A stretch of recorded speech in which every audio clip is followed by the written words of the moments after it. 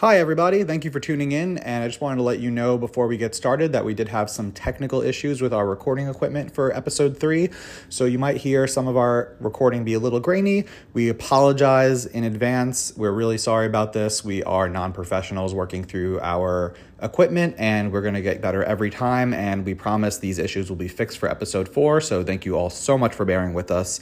And without further ado, we're going to get right into the episode. Hi everybody, welcome to episode 3 of Foolishly Faithful. We are back and it is a Tuesday night, February 21st, and we're a little off our regular schedule from the weekends, but we decided we're going to move this to the weekday tonight and maybe going forward as well. So thank you all for your patience of us getting out our third episode. And today we are here in full force on Foolishly Faithful. I am Stephen Tartaglia-Kovics. I'm using my whole name this time, and I'm joined by my friends David Alpern, Eric Danowski, and our fourth member of our group, Ray Aceta. And Ray, why don't you take the mic and introduce yourself real quick? Hey everybody, this is Ray Aceta here. I missed the first 2 episodes of the show. Unfortunately, COVID struck again, as it, always does at unfortunate times. I was looking forward to start the show with everybody, and I was really excited to hear that they were able to get the first 2 episodes off without me. So, here I am to finally join the show in episode 3. A little bit about myself. I've been a Mets fan for, probably my entire life. I'm sure it's felt like longer than that.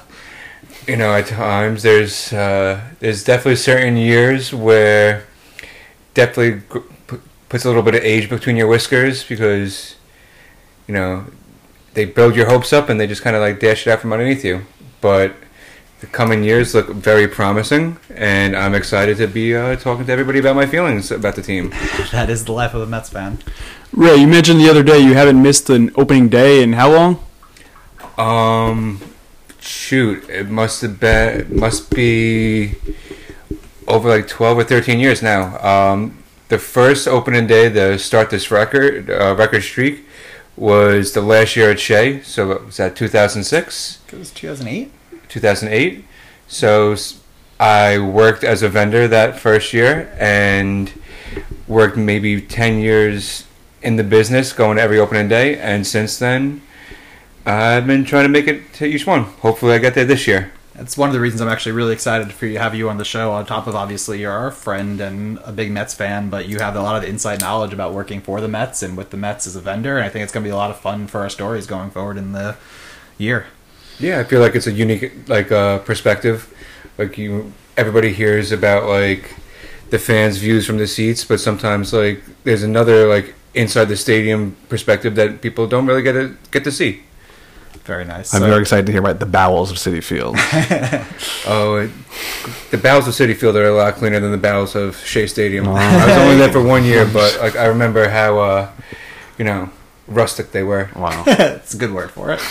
So with that, we're going to talk a little about the last week, since we last spoke to everybody. Pitchers and catches reported the best time of the year. Spring training is starting.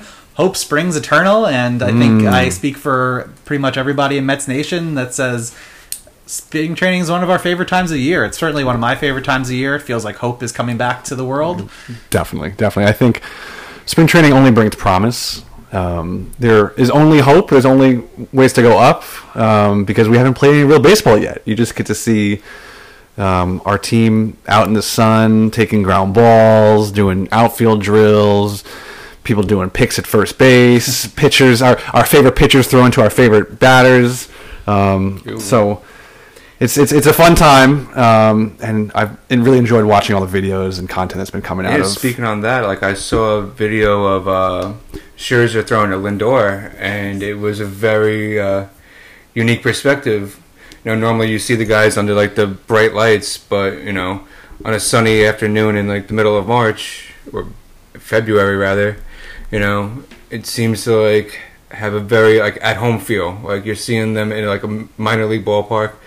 Very humbling, intimate rather. Yeah, and I think a lot of the players on their first media appearances have said it kind of feels like the first day of school, which is a good feeling if you enjoyed school, I guess.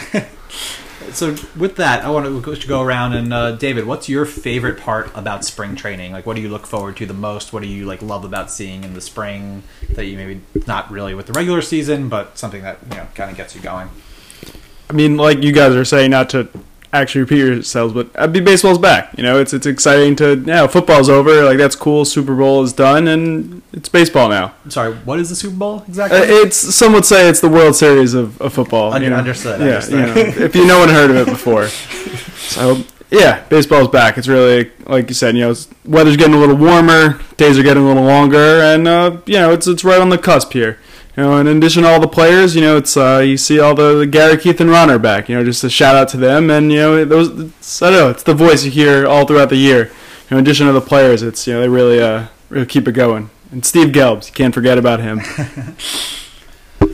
I think my favorite part of spring training is I like the inter-team matchups. I think you hear a lot about players saying, "Oh, I'm glad he's on my team. I don't want to face him," or "I really got to like this player when I was playing at the same time of him." But these guys train against themselves.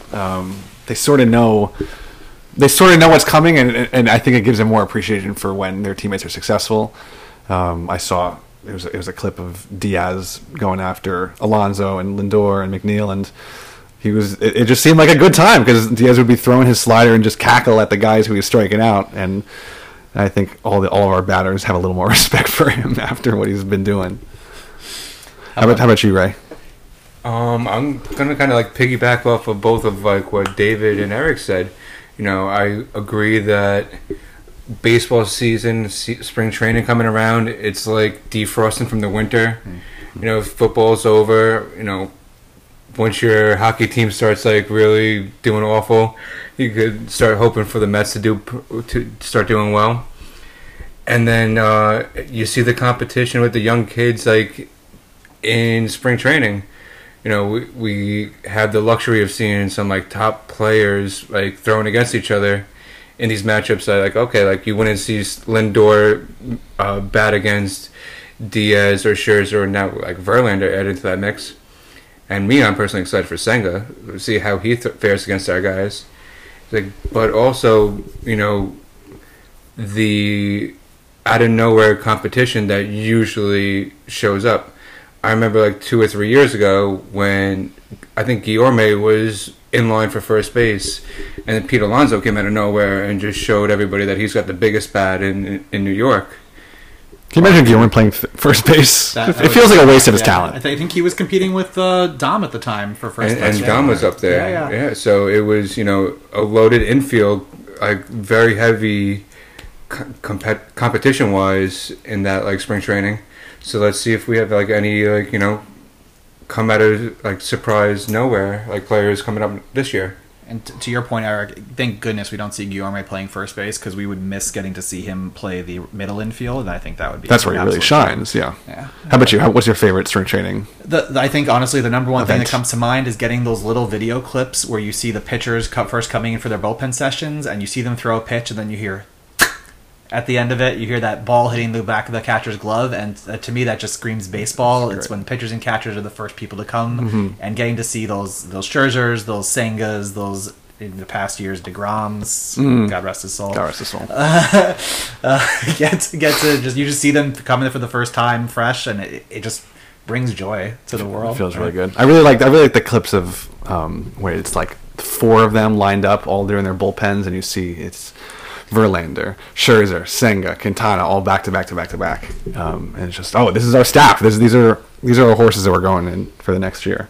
Absolutely, that's a joy to see. And And just to touch on DeGrom, I don't know how funny this is for the Rangers fans, but I saw he lasted 54 minutes into the season, so all right, longer than last year. Listen, come on, DeGrom's not done yet. He tweaked himself. Hopefully he'll be okay. I love DeGrom, and we never really talked about him leaving the Mets. Maybe we could talk about that later, but I wish nothing for the best of him. I hope he has a great season for the Rangers and a great rest of his career. But it is a little comical to see. Yeah, I don't know. He keeps tweaking something here and there. It's nice to just not have to worry about that throughout the season, and I think that's what's like the funny part for lack of a better word of it. You know, it's like, listen, I really wish him the best as well, but I'm glad I don't have to deal with this headache and heart attack on a yearly basis. 54 minutes into the season, all my hopes up. Like, yeah, we only have to worry about age though with Verlander and Scherzer. You know, they're not the youngest fellas in the bullpen. That's a great point. Yeah, we're relying on a lot of old people this year, especially in the rotation. I think we got a couple other topics to talk about. We're going to move into, I think, rule changes, right? But before we did that, I think someone brought up before we started recording, and I think we'd be remiss if we didn't bring it up, but Keith Hernandez is back in the booth officially after his long little spat with SNY and the Wilpons. He's signed. The booth, Gary, Keith, and Ron are back for a record-setting 18 seasons on the Mets. 18 years. I mean, to me, it's like, how can you not bring him back, right? If it ain't broke, why are you fixing it? It's stupid to. I mean, sure, you got to pay him what is reasonable, but this is clearly the most respected trio broadcasting booth in the league. So I don't know why you would exactly. If it ain't broke, why would you try to? And they're enjoyable. And they're great. They're a great time, and they're really good. And the whole production is amazing. I'm very excited to be able to listen to them all year. Yeah, I think especially for like fans our age, where we never saw Keith as a player, right? I don't think any of it. I think I was born the year he retired. He never even played during my lifetime, and I think he's one of the most iconic Mets. Even without watching the replays of his old years and seeing him being the field generally, he's the voice of the Mets for most of our lives, right? Yeah, it's gonna be a good time. Okay, so I know we want to jump into a little some of the rules. I just wanted to say, who do we think is our fifth starter going in? Are we like really rolling with Carrasco, or do we think that Peterson or McGill have a shot of, redeeming themselves? I know that a couple of seasons back, McGill really seemed like he had some stuff. I just wanted to say before closing out pitchers and catchers, we didn't talk about any catchers. I like Omar as a pickup, and I just wanted to pose that as a question to you guys before we took a quick break. Do we think that we have a solid 5 starting pitchers, and what do we think about our catcher situation? I think our depth is what feels the best right now. If I had to pick, so we're going from the top: Verlander, Scherzer, Senga, Quintana to have our lefty, and then it leaves us with Carrasco, Peterson, McGill.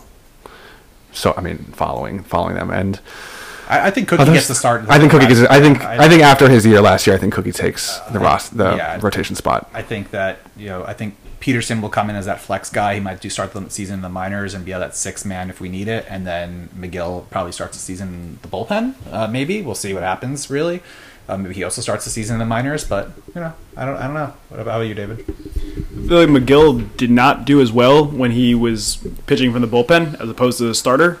I would hope he's a professional and he can start to figure that out. If he's really needed and we have better starters and he's needed in the bullpen, I would hope he figures his stuff out and picks it up in the bullpen. Frankly, spring training just started. I'm happy with any of them if any of them are starting, and let's hope the best 5. And like you said, age. Maybe 6. I know Verlander and Scherzer are not easy ones to work with and talk to. They're pretty set in their ways, but if they need an extra day, maybe they need an extra day of rest. We could theoretically just go with 6 starters if people are proving them. We have the depth. If that's what's working, then give them an extra day of rest. Why not? If they're every 6th day, fine. If they need it, they're pretty old. I personally love that idea. I think the Mets should start the year with a 6-man rotation. They won't. I don't think. You think they should? I think they should. I think it would be great to see, like David said, get them the extra couple days off for some of our older guys. We're relying a lot on older pitchers. Senga has had health issues in the past in Japan. Yeah. So why not give them the extra rest if we have the depth? I don't think the Mets do that, obviously, but I think that it would be a great idea. I think so too. I think pitchers are hardwired to throw every 5 days. Starters, at least. I think you're right. It's hard to disrupt that. Well, we'll see how that plays in with the new the rule change with the pitch clock. That's true. When you're supposed to be dialed in at a much quicker rate, are our guys set up for that rapid pitching time, or will that extra 10-15 seconds of no breaks wear out your arms as the season goes on?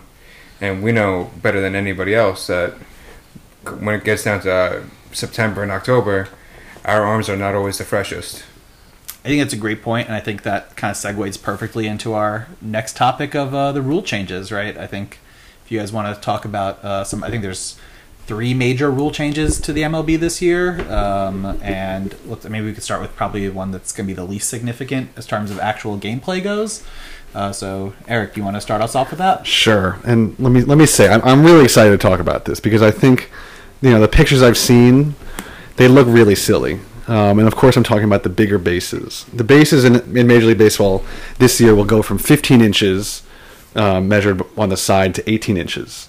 And now 3 inches seems, I feel like, kind of small, but if you look at the pictures, I don't know if you've seen the pictures, they look really goofy. They're like really big. They kind of look like it's like gym class or something, and we've just like thrown down these like mega bases, and you have like these tiny children with their tiny feet standing on the bases, and so it's going to look like a real base. It's not going to look like just this weird pillow in the middle of dirt anymore. I think it'll feel like a lot. It feels like 3 people can stand on them. But aside from them just looking kind of silly, it will make stealing easier, and I think it will make just general base runner safety better. I think it'll improve that. With the 3 inches added, that means there is a 4.5-inch reduction between first and second base. So, right, because they're extended from both the first base side and the second base side. So if you're a base runner and you're on first base and you're stealing, you have 4.5 inches less to go, and stolen bases can be very, very close. That sounds insignificant. I agree. No, I think 4.5 inches compared to 90 feet feels very small. But if you watch any of these replays and you watch, the bang bang plays at second or third or anywhere. How many times is it like, you need to go to like the photo finish to exactly. see like how close it was. Right. So it's like 4 inches will mean a lot. And aside from it being closer, they're also wider too. So I know there's been a lot of talk around the league about the rule with, if you say you beat the tag to the base, but your hand comes up, or you slide past the bag and your body leaves the base for a second, then you're just out. And I don't know. It's like out of luck, right? Right, you're out of luck, right? Even though you beat the tag, you just came off the base for a little bit, so you're out. But I think the bigger bases will help people kind of grab on a little more, almost as if it was like you're going down like a river and you need to hold on to a rock. You just kind of hang on to a bigger base. A situation we've all been in. That's just, we're when we go while rafting, we just get thrown aboard, and we have to eventually swim our way to safety. But I mean, I hope it means more stolen bases for the Mets. As we talked about last week, Mets do not steal a lot, at least looking at last year's stats. That's true. So I'm hoping to see a little more Nimmo, a little more Marte, a little more of our speed come to life. Well, I think the stolen base numbers are down all around the league, and like for the past like 5 or 10 years they were talking about, and that's like one of the reasons why they wanted to bring in like the increased size of the bags. But like you mentioned, I think that it will like increase the average number of stolen bases per game and for players. So I personally am a little excited for that. Yeah, honestly, I have a counter. I kind of am curious how much it really will affect the game. Ultimately, the catcher throwing the ball is like way faster than any person is going to be able to run. So like, I don't know, the geometry changes a little bit. If the batter is sliding in like to the back end of the base, maybe they gain like an inch, but ultimately the catcher's ball is going to still be faster. So it's still like that little bit of difference is going to end up means that the catcher is now has less distance to throw. So it's a good point too. It works both ways. Like I really think it's going to end up like helping the catcher. I think like they're claiming that this is all for player safety. So ultimately, like let's hope less injuries on the Mets the better. I mean, I think like ultimately if nothing changes, like at least they like don't injure their like fingers as much or whatever else. Like hopefully that just like eliminates any of that aspect. I do think it's interesting to see if they will steal more, especially because, as Ray said, there has been a reduction of stolen bases, but that's a lot of it has to do with the analytics, right? Baseball's become a much more analytical game, and they realize that stealing bases can hurt you if you're not stealing at a proper clip, right? If you get thrown out 40% of the time, you're hurting your team. Versus if you get thrown out 20% of the time, you're helping your team. So I think it'll be interesting to see how that affects that. I mean, from what I've heard from the league about also, all the changes that we'll talk about today it's meant to improve the fan experience, which, people like seeing more exciting plays. Stolen bases being one of, in my opinion, one of the most exciting plays in baseball. It's something that happens in a split second, and you have a decision right there. And it's a close play in second. It's a lot of fun. So I hope, I don't know. I guess analytics are important as they help all teams stay informed. But I would love to see more emphasis on the excitement as well. So overall, yay or nay, guys? What do you think for the bigger bases? I'm a yay. I'm also a yay. I'm gonna go yay. I'm for it as well, although I feel like it's fixing a problem that we don't have in baseball. I think it's an unnecessary change, but I think it's fine. I hope we'll see good results. That's all. So in addition, obviously, to bigger stolen bases, another way that the game or Major League Baseball is trying to improve the excitement is with a new pitch clock system, and that also includes timing, step-offs, and pickoffs as well, which will also have some part of some sort of effect on stolen bases as well. Well, I was gonna say, like, before we talk about like the pitch clock, the pickoff rule, I feel like that one ties in kind of well with the stolen bases. I think the proposed rule is that a pitcher has up to 2 like pickoff attempts for a runner on first, and if they go a third time, it has to be a guaranteed out. Otherwise, like, there's a penalty. That's right. Yeah, considered a balk, I believe. And we're talking about increasing the amount of stolen bases that we see in the game. If the pitcher is a little bit more reluctant on throwing to first when he's got a runner over there, maybe we see more leadoffs, and with like a larger leadoff and more frequency of leadoffs, like those stolen base numbers do rise up. And to that point, I think I was watching a segment on MLB Network, and it was with Rajai Davis, who was a former Met, of course, for I think a half season or something. But he has 400 career stolen bases, and he was talking about this rule change and how when he would get when he would be on first and he would be taking a lead and trying to steal, pitchers would throw over, and you have to keep diving back to the base. And that dive back to the base, even if it's just 11 feet, is still really, it's like, it puts a toil on your body because you have to get in the dirt, you get dirty, and you have to dive back. And that sometimes had an effect on if he would go to second or not. So if we limit that, we get some more people taking off sooner. I think it's going to be an interesting way that how they're going to have to deal with that. I think that teams are going to be much more strategic with their pickoffs, like Ray alluded to already, and it's going to create more action. I think that was the point of it. It's definitely a shake-up for sure. It kind of reminds me of like NBA, like 5 or 7 years back, where you saw more of an emphasis on like the 3-ball. Kind of like in effect like changed up like a big dynamic of the game.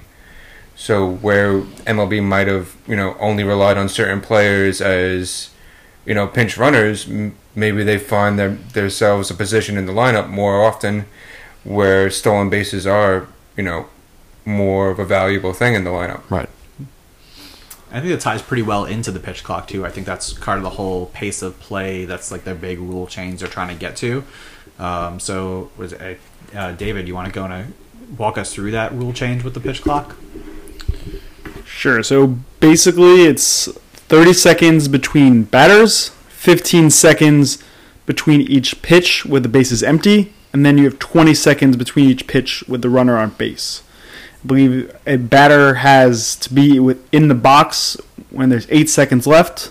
Batter has 1 timeout in every at-bat, and then, like Ray said, the 2 pickoffs. I think there's a little more nuance with that between innings and stuff like that, but that's the basic, those are the meat and potatoes of what's going to change there. It's just 30 seconds between batters, 15 seconds between each pitch, and I think that'll be noticeable watching the games. That's going to be really keep the game moving.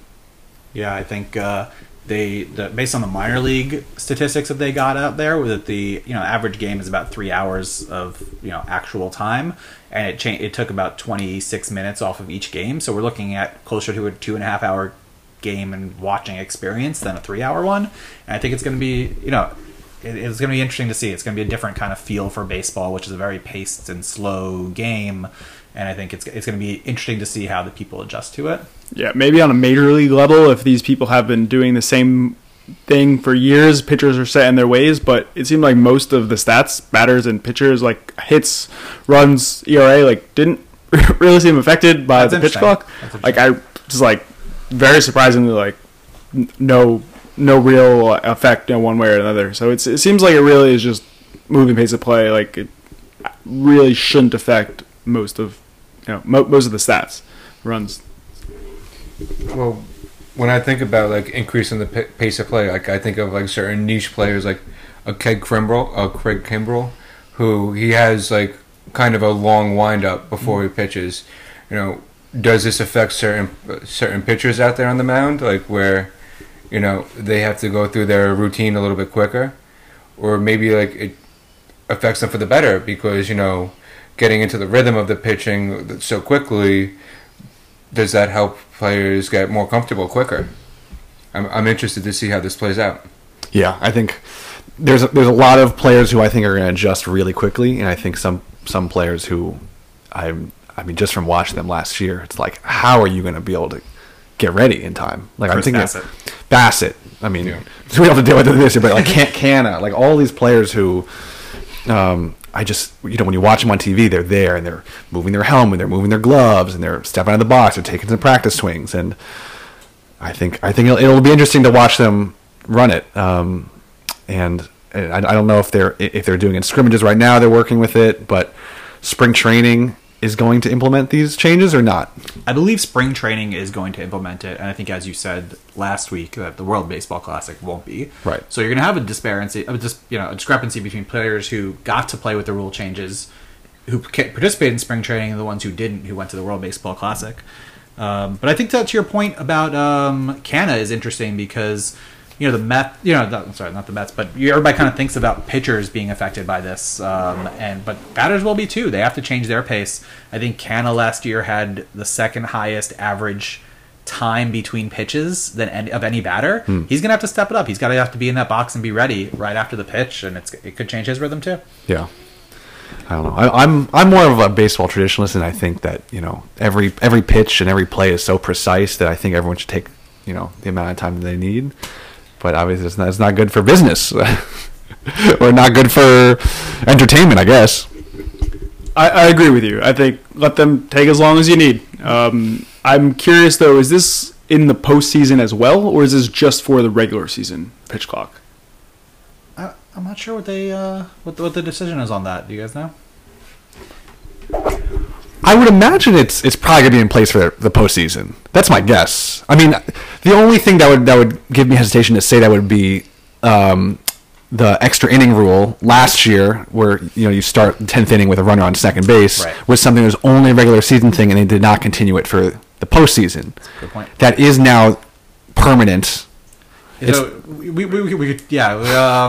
is now permanent. It's another rule change that they didn't really change the rule, but they did make it official, permanent, although they said it will not be implemented during the playoffs, which to me tells me that the MLB knows it's a bad rule. Interesting. If they're saying we're not going to do this when everybody's watching, then Interesting. I think we all know that it's a bad rule.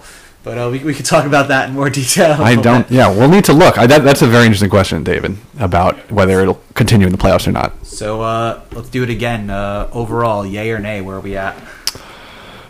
On the pitch clock. It's a begrudging yay for me. I think it goes against how I feel about baseball, but I'm excited. I'm always excited to see change of any magnitude. I'm a nay. I guess I'm more of a traditionalist. I think let them take as long as they need to. Should they pitch faster? Yeah, I think a lot of batters should move faster. A lot of pitchers should move faster. But I don't know. I agree that the rule is going to do what it needs to do, but I disagree. I think let them take as long as they need to. Come on. I'm very surprised at myself, but I'm actually a yay for this. I'm a very traditionalist when it comes to rule changes, especially. I don't want any changes in baseball, but I think overall it's going to really improve the experience for especially the casual fan watching the game. And at the end of the day, you need fans to keep the game going. I think you're going to miss that kind of intensity and really just suspense that you get in between the pitches just watching a game now for those hardcore fans. But I think for the casual fan, it's such a boom to the business. So I'm also a begrudging yay. How about you, Ray? Well, I want to be a yay, I really want to be a yay. But I think somewhere I saw that they said umpires are going to have a little bit of leniency where they could determine, like in specific, like certain scenarios, like if a couple of extra seconds are allotted. And it kind of reminds me of like, stoppage time in like soccer where, like now you're relying on like, the zebra to tell you like, well, is this good? Is this good? And if you're going to implement a rule like this, it needs to be black and white. So that way there's no middle ground. So I don't know exactly what they meant by like specific scenarios where the umpire would be able to make a determination. But like you have to clean that up because if that happens in a big game, people are not going to be happy with it. And this is already a divisive topic, so you have to be crystal clear about what's yay and what's nay. Yeah, I would hope that it's more of like, if someone is like took 15 and a half seconds left, then they're going to let that slide. That seems a little crazy to like give a ball if the pitcher is like just a half splitting hairs behind, but yeah, I would hope it's not like you get an umpire on a power trip and it's another 3 balk in an inning situation. You're right. That is. Well, Joe West did retire, so. But now that we're talking about how the umpire is still involved in it, it makes me very confused how the umpire is even going to have, I don't know, like the wherewithal to see everything, right? Because that means they need to be watching the pitcher throw, like in his delivery, and also need to be watching like the clock that's somewhere in their eye line. And then is like, will there be a buzzer that goes off? Will they just have to say like, no, that was after the clock, and they believe what they just saw? I think it'll probably be implemented similar to what we see in football. For those who don't watch it often, you see the play clock. Sometimes you'll see it on TV. The play clock will hit 0, and then you'll have a heartbeat, and then the play comes off, and there's no flag. But it's because their general rule of thumb is they're watching the clock, and when it hits 0, they go look at the play, and then if it looks like they're going, they let it go. But if it looks like they're sitting still, then they throw the flag. So I think it'll be something similar to what we see in football. Got it. You think it's more just like a very expressive motivator. Like, this clock is counting down, you better get your damn pitch off, right? Yeah, I do think that's right. I think we got one more big rule change. One more big rule change. And I think that's the shift ban. I think a lot of people have wanted to see that for years. Some people have been afraid to see that for years. But why don't we talk about exactly what it means, and we'll talk about kind of our feelings and how we think it'll affect us, specifically as Met fans. So essentially, the new rule is that you need to keep 2 infielders on each side of second base, both of them having their feet in the dirt. So the idea is to limit the shift, so you can't have 3 people on one side of the infield. Obviously, you'll still have people, shortstops and second basemen, playing just to the side of second base to keep it almost up the middle shift, some kind of quasi shift. But it'll obviously reduce that a little bit. You'll have to, probably have more athletic plays because people are going to have to run farther. And I think a little quirk that David brought up earlier before we started recording is that, one of the unique things about baseball is that every stadium is different, every field is a little different, and there's no standard size for the infield dirt. So the idea of where players are going to be is going to be interesting because some fields is going to be a little different than other fields. Yeah, I'm curious how this will play out. I could see certain managers or teams, what if they adjust their infield dirt accordingly? I mean, obviously both teams have to play on the same dirt, but I mean, didn't the Yankees brought their walls in? I know a lot of teams bring their walls in or out based on the hitters that they have, based on whether they want more offense or defense. I mean, there's so much nuance to that. I don't know how anyone would really implement that, but I mean, that's kind of crazy that 2 people on each side, and not every field is the same. I mean, what do you got, Steve? I do think that you need official approval from the league to change something in your field like that, so I think they can't just kind of arbitrarily start changing where the dirt is. But it is different stadium to stadium. I don't think they're going to be able to get to that level of gamesmanship.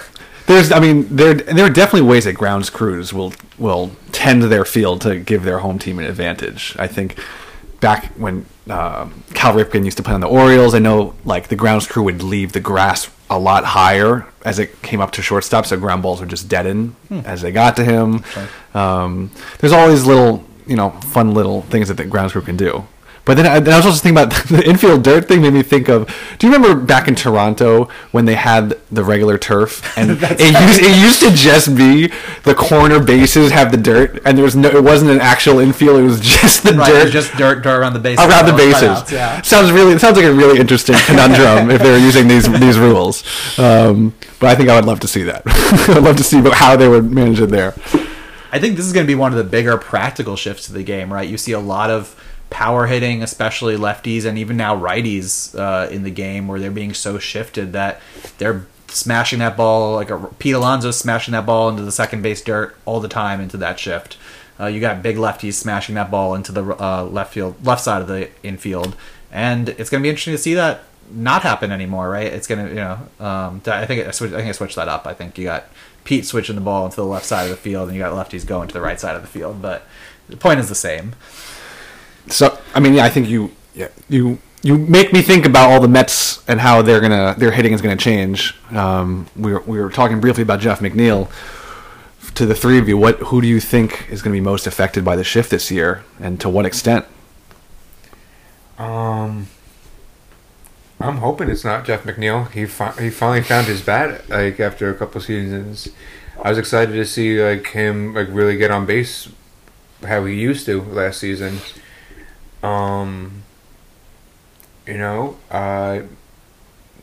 think it might be a positive thing for like some of our batters because like they're gonna have a chance to like comfortably swing as opposed to adjusting when they know that they're getting shifted on. So I'm hoping that like this is a positive thing for our batters. I hope so too. Yeah, I think hopefully evening out the infield a little bit can give our hitters a little more just calm, because I think there's something when you're playing and you see everyone loaded up against you on one side where you always hit it can kind of get in your head. Yeah. You kind of be like, oh, I'm gonna hit it to where all the guys are playing me perfectly. It can get kind of defeating. So maybe putting a stop to that can let people loosen up a bit and just feel a little more free to swing, to make contact, and just put it in play because you're gonna find holes a little easier. I'm interested to see if it'll change kind of to that mindset, the launch angle idea, right? I think that power hitters especially, might be a little less scared to hit the ball on the ground or line drives now. Maybe try to just get that base hit a little more. I know Pete did that a lot last year, just try to get the base hit. But you might see people who are less afraid to get the ball on the ground and maybe make something good happen. I know a lot of the Mets lineup does that already, but it'll be interesting to see. Yeah, honestly, Eric, to your point, I kind of feel like Jeff McNeil, at least when he was at bat last year, I feel like he had a chip on his shoulder. When people were shifting against him, I guess the analytics told the other team to do that, but I feel like if he saw three people on one side, I don't know, I kind of got the feeling that he was just going to hit it to the opposite side. And I feel like he did that pretty well. So, I don't know, I mean, I feel like he's a great player. I feel like he's going to make adjustments and he's going to hit it where he needs to. But, yeah, I feel like, honestly, it might hurt him a little bit. I feel like the shift, he would always be able to hit it against the shift. All right, so now with that, let's do one more yay or nay. What do you guys think of the shift ban? Yay, for sure. I'm against it. Wow, I was surprised. Just against all these rule changes, but I feel like all the nuance and all the analytics and everything in baseball. I mean, I don't know. There's some players that like clearly they're pulling the ball. Clearly they hit it all to one side, like predominantly. Like, if that's blatantly what the stats are telling you, like, I don't know, to a certain extent, it's like, why can't you do that? Like, Joey Gallo, for one, is, like, probably the biggest proponent that he is just, like, he hits it, he pulls the ball every time, so they stack one side of the field against him. I mean, it's pretty obvious what to do against him, and now it's like, there's one clear advantage, for the defense against one player, and now you just can't do that. Like, you know how to stop the player. And you just now can't do that. I feel like it helps the batters a little more. I guess that's what they're trying to do. But I don't know. If like the stats are clearly swaying you one way and now you just can't do that, I don't know. I'm against this one. I'm really torn, honestly. I think I'm against it in principle. I think let them do whatever they want to. Like I said, I'm generally against any rule change in baseball. I'm pretty traditionalist. But on the other hand, I really miss seeing a ball struck really well right up the middle and it being a base hit and you know it. Like I don't like not knowing where the defenders are on any given play. I don't like seeing a ball hit right on the nose that's just an easy ground ball. It just drives me crazy. So I think overall I'm against the rule change, but I'm a little split with it. How about you, Ray? I'm kind of like all you guys. I'm up in the air about it, but I think I'm in favor of it. I think it kind of simplifies the game to an effect. We're trying to increase the pace of the game, and when you have a third baseman running all the way over to the first base side, sometimes that could eat up a little bit of the clock too. Sounds a little silly, but maybe making it simple will make it better. That's fair. I mean, like you said, they're trying to improve the pace of the game. They're trying to get more action in the game, and that will probably accomplish that. But yeah. All right, we're going to take a quick break, and we'll be back talking about the NL East and our projections for the year. I'm excited to talk about the NL East.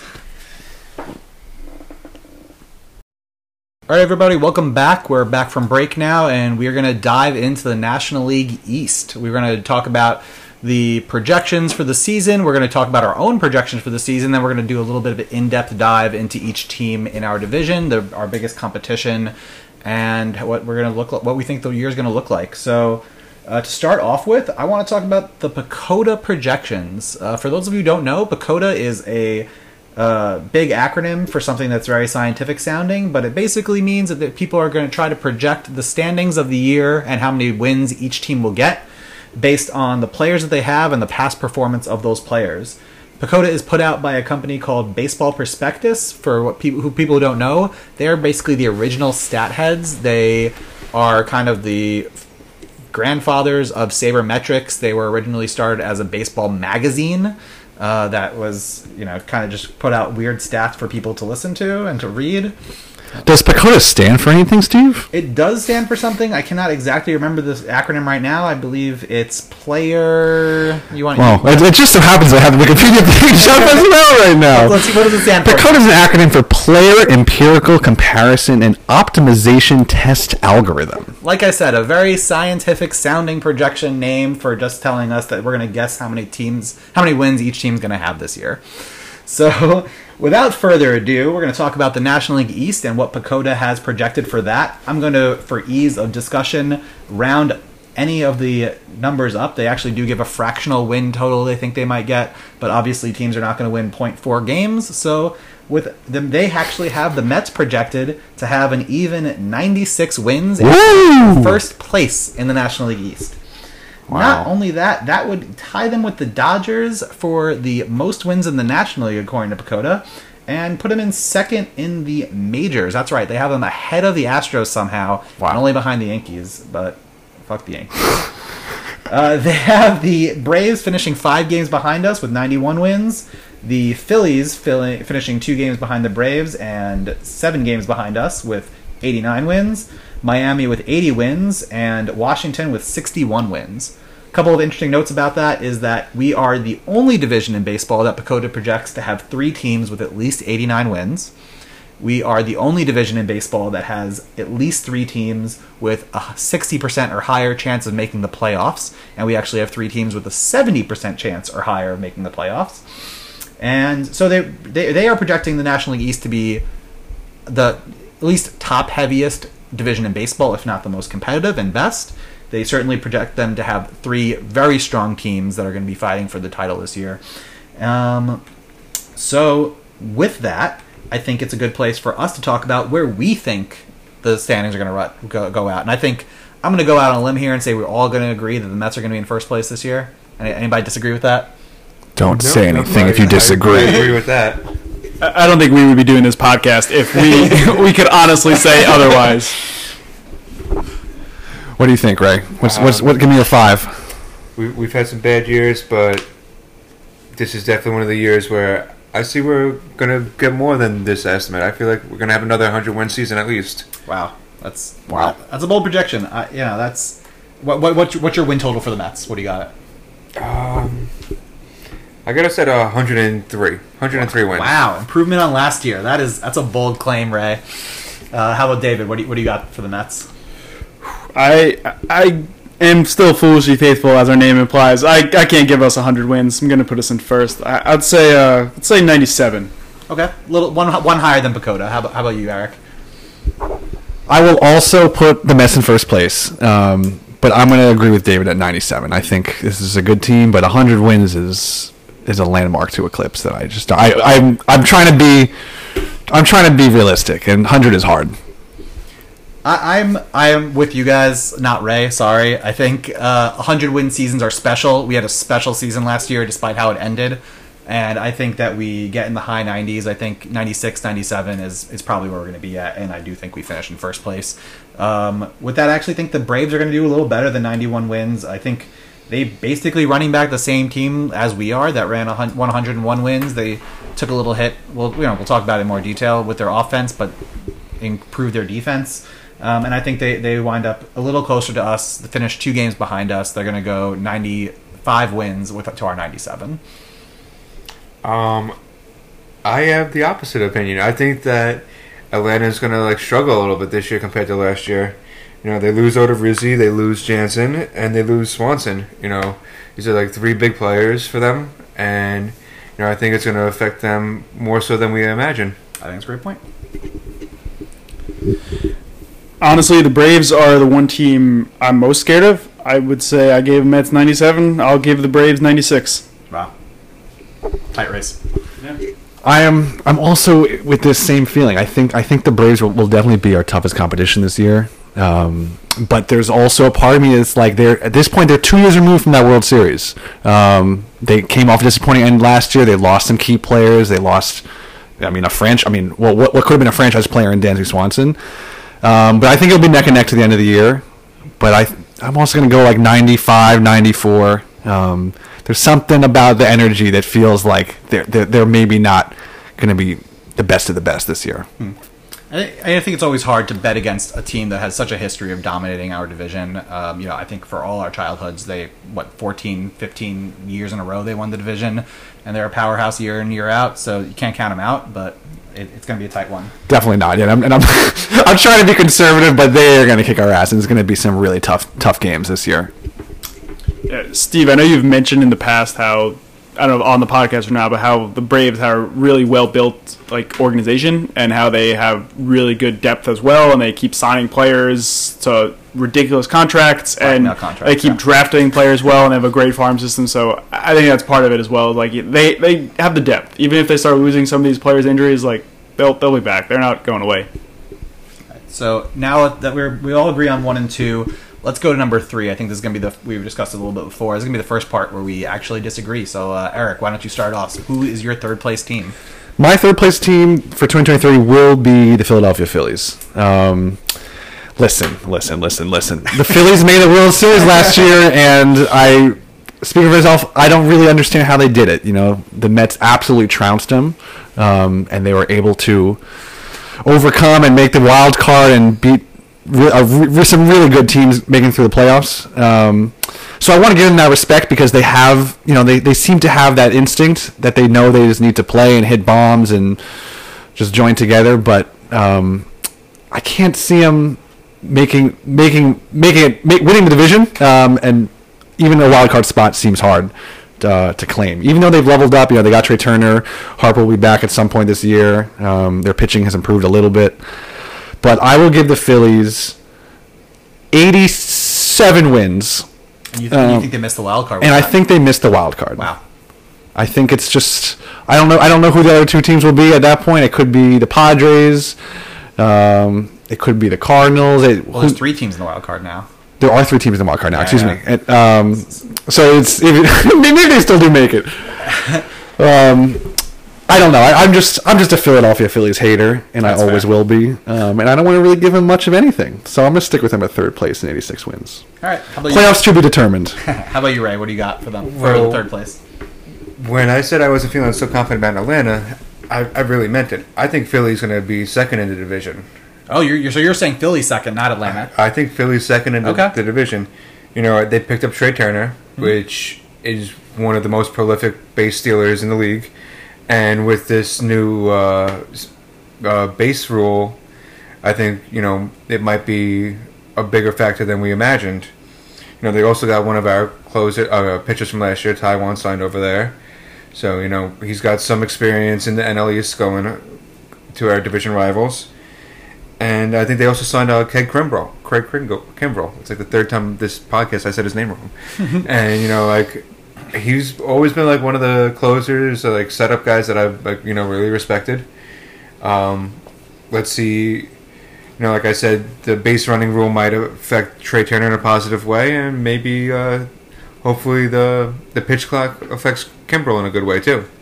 God, I am excited to watch Trey Turner slide more often now that he's in the NL East. It's going to be annoying to watch him, but that slide is special.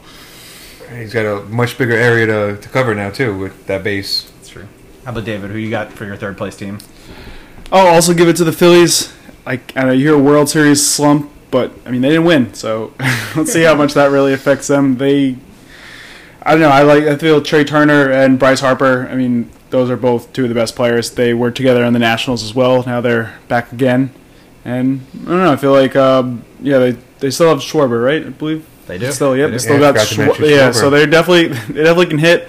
I like Taiwan. I feel like every time someone leaves the Mets, they always somehow improve. So he's going to kill us this year. I'll put the Phillies at 90 wins.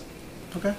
I'm going to go way out on a limb here. I'm going to say that the Florida the Miami Marlins will be third place in our division this year. I think that they will also determine the division winner as to which team is going to be able to get the best record against them between the Braves and the Mets. I think they are going to be a huge surprise this year.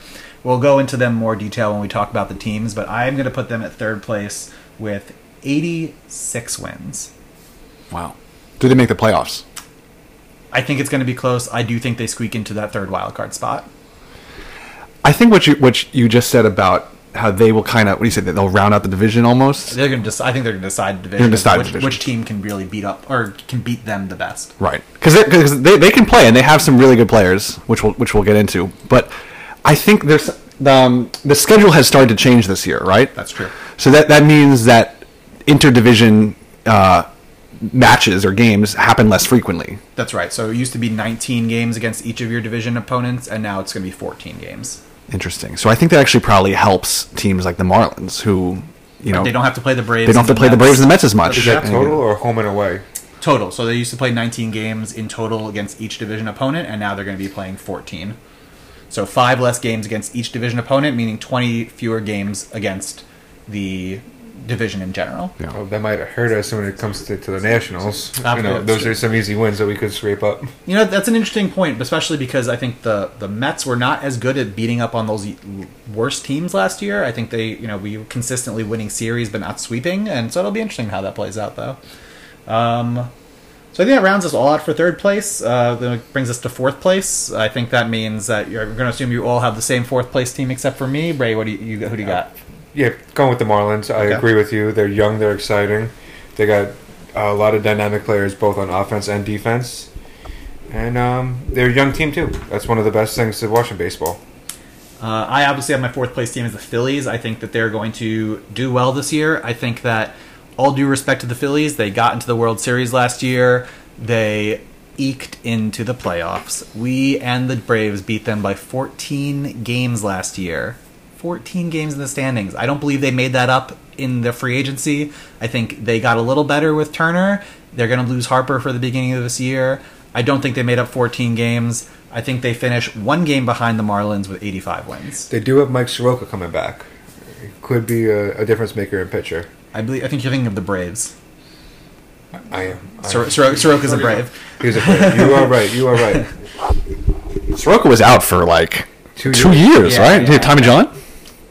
He had Tommy John, and then broke a he leg in the playoffs, right? He had like a setback before he. And he got hurt again, right? Yeah. I mean, I hope he plays well, just for he had a lot of as a promise player. as a young player. I was worried when he came up. Yeah, I was like, this guy's going to be killing us for years. He actually tore his Achilles. It was the actual injury. Ouch. In the second year. Back to the Marlins, though. I like them. I think they're a young and exciting team. I think they got Alcantara back, and Chisholm should be coming back. I think Chisholm was, he didn't play that long in the season, but he was definitely on an MVP type pace when he was playing. And Alcantara won this reigning. He's the reigning Cy Young. So I feel like I'll give him 84 wins. 84 wins. Okay. Above 500. Above 500, but in 4th place. Yep. The Fish for me will be in 4th place as well. For all the reasons you all have named as well. I think young team, have some exciting players. I'm excited to see Arias. I'm excited to see Chisholm in center, which I just learned about just now. But yeah, 4th place. I don't know, 82 wins. All right, just a winning season. Just a winning season. All right, so that brings us all to 5th place. I think we can all agree. I don't even think we need a discussion about it. The Nationals are going to be in a distant 5th place from the National League East. Do we all agree to that? They might lose 105 games. So that I think that's the only question with the Nationals is how many games do we think they're going to win/lose? I do think I agree. I think they break the 100 loss threshold. I think they go 59 and 101, 59 and 103. I'm sorry. I'll one up you. I feel like they got to improve a little bit. I'll give them 60 wins. All right. I think I give them 62 and 100.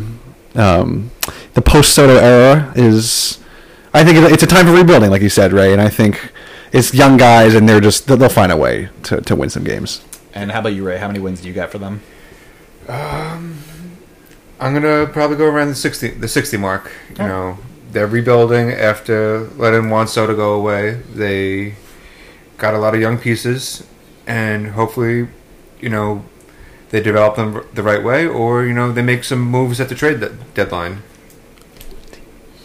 So that's our prediction for the standings. I think now we're going to go into our discussion about the teams and kind of what we're looking forward to and what the competition is going to be like for this year with them. So we're going to go backwards from our standings, and we're going to do the general consensus and say, let's talk about the Nationals first.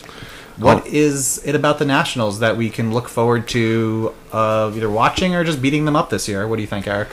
Watching and beating them up sounds like the same thing. It sounds like a recipe for success for the Mets in 2023. The Nationals, I don't really expect them to, as we said, play super well. It's a young team, not a whole lot of talent, but there are some interesting players on this Nationals team. I'll start with our old friend who signed a contract. I think it was 2 years or 1 year, $2 million with the Nationals. Our old friend Dominic Smith.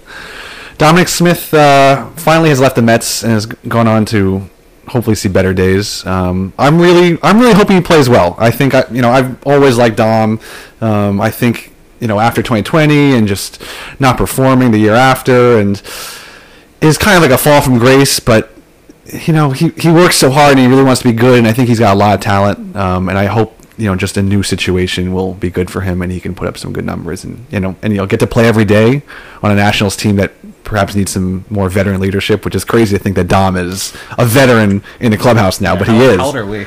Yeah, he's gone through a lot in the past few years. Glenn called up, down, Syracuse, everything. So I'm excited for him to have a major league role on a team. I agree with you. I think it would be. And it's gonna be nice to see him. It's gonna be nice to see him frequently too, because he's on the Nationals. Yeah, when was it, like last year, a couple years ago, when Dom was injured and he just kept being brought around the team because he was just a great presence in the clubhouse. All the players, we want him around. He's great for morale. I mean, he signed a 1-year contract to the Nationals. That's a contract year. He's been needing to prove it for a while. Yeah. So I mean, he's definitely got a shot now. Like you said, he's a big presence there. He's a veteran of sorts. So. I'm actually pretty excited to see Joey Meneses. I think I might be pronouncing his name wrong. I prefer to pronounce it Meneses. I know that's not the correct pronunciation, but I think it sounds like to rhyme with Nemesis. Exactly. But I think Joey Meneses, I think he's a fun story. He's a 30-year-old rookie last year. He came up the day after they traded Soto. He was basically the replacement, even though he plays first base. I guess first place and right field. But at 30-year-old rookie, he came up for the rest of the season after the trade deadline. He batted .285. He hit 13 home runs. He had a good year, and it was fun to watch. It was a good story. So I hope he has another good year, except against the Mets. Ray, do you have any highlights for the Nationals that you're looking forward to seeing? I'm going to just piggyback on what you guys are saying about Dom. I'm happy that he's going to get a chance to be an everyday player.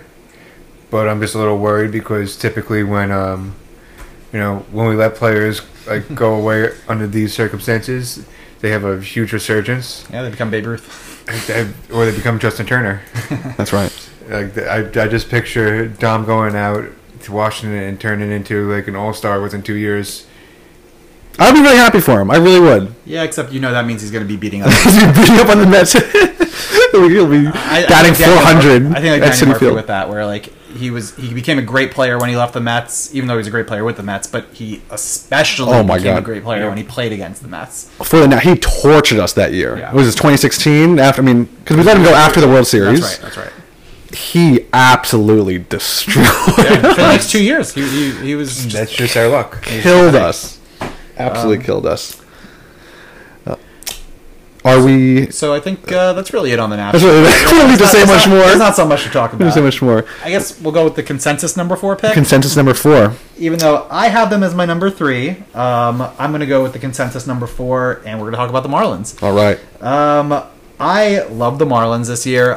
Not against the Mets, obviously, but I think they're going to be an exciting team to watch. I think they're going to be a surprising team to a lot of people. They made a ton of moves this offseason, a lot of them under the radar.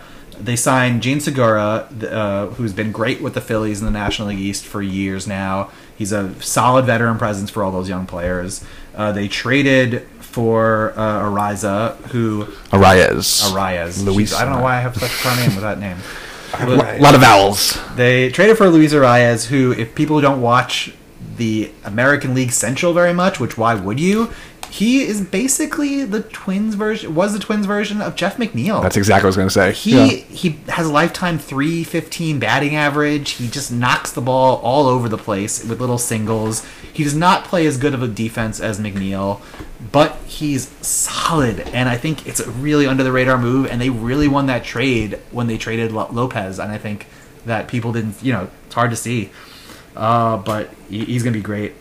David already mentioned having Jazz the full year. Birdie is just a pain in everybody's side, and with those smaller bases, he might steal 60 bags this year. Those 4.5 inches are really going to help John Murray.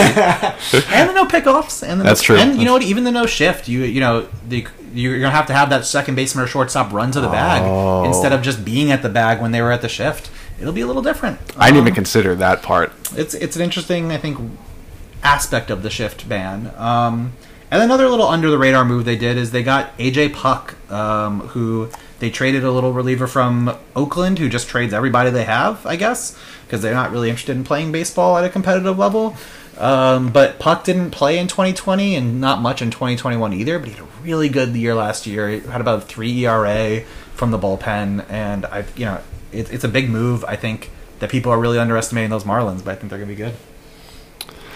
I'm excited about the Marlins. I think for a lot of the reasons you named. And as I mentioned, I just learned that Jazz Chisholm's getting moved to center field, which seems like an enormous adjustment. Like center field's a tough position, and it's big in Miami. Like they have a really big outfield out there. So that's gonna be interesting. Maybe we just just hit everything to center and hope to sabotage him out there. He's a fast guy. I wouldn't put it past him to be able to play that position. Yeah.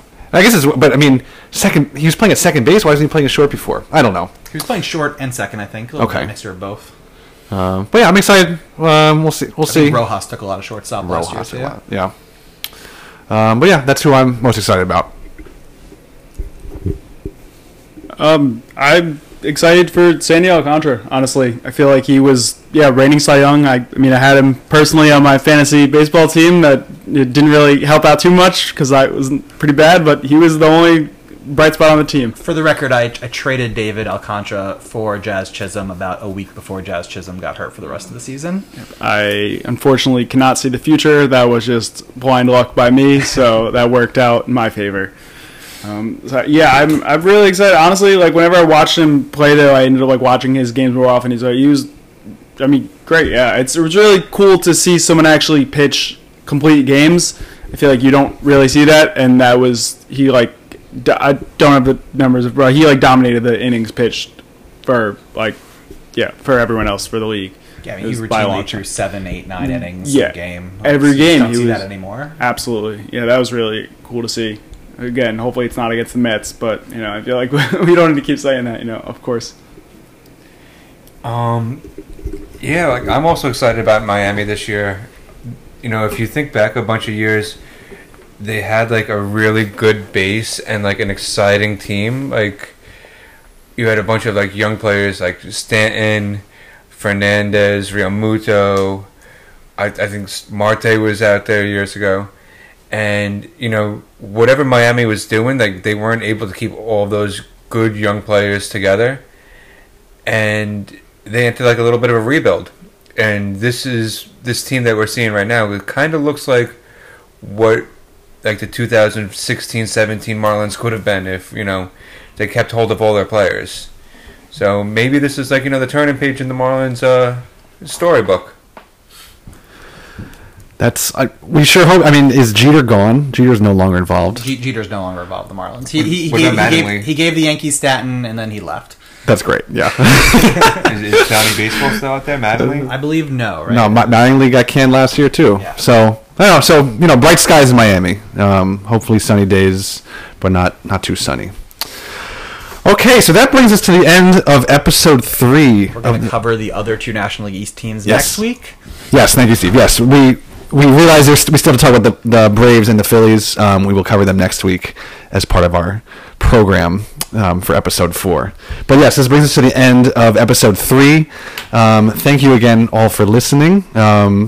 The Mets are going to be playing real baseball games really soon. Starting this Saturday, the Mets play the Astros and the Marlins in 2 split squad games down in Florida. And that will happen before our next recording. So the next time we all get together, we talk about some real live Mets baseball. Can't wait. Cannot wait. It's pretty exciting. Baseball season is upon us. So again, if you have any comments, concerns, questions, critiques, please email us. We are looking forward to any sort of input that you have. You can email us at foolishlyfaithfulmetspod@gmail.com. Let us know what you think. Any updates? Let us know if our audio sounds good. We've been trying to work on these microphones for the past 3 episodes. So if something sounds bad, please give us tips there as well. But for Steve, David, and Ray, I'm Eric. And thanks, and we will see you next time. Later. Bye.